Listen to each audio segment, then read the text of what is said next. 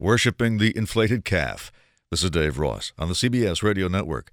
When the Penn State Board of Trustees fired Coach Joe Paterno, I would have expected maybe sadness, maybe a candlelight vigil, but a riot? They were just going crazy, climbing poles, knocking over poles, throwing fruit, like anything that they can get their hands on, beer cans, bottles. It was ridiculous. What were his supporters thinking? They were thinking, yes, a few kids were molested. Yes, one was raped right there in the athletic building, and the coach didn't call the cops, but he's Joe Paterno. He's a legend. And we've seen this before, haven't we?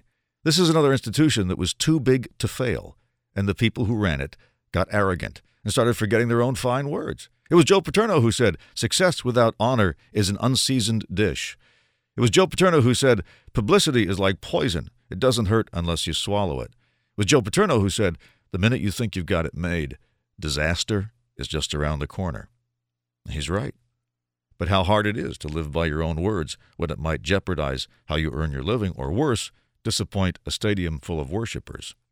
It sounds pretty rude, the way Joe Paterno was fired after so many years. Without any compassion or remorse or any conscientiousness about what that man did for the last 40-some years. And yet, if only the Catholic Church had been that rude with a few clueless bishops.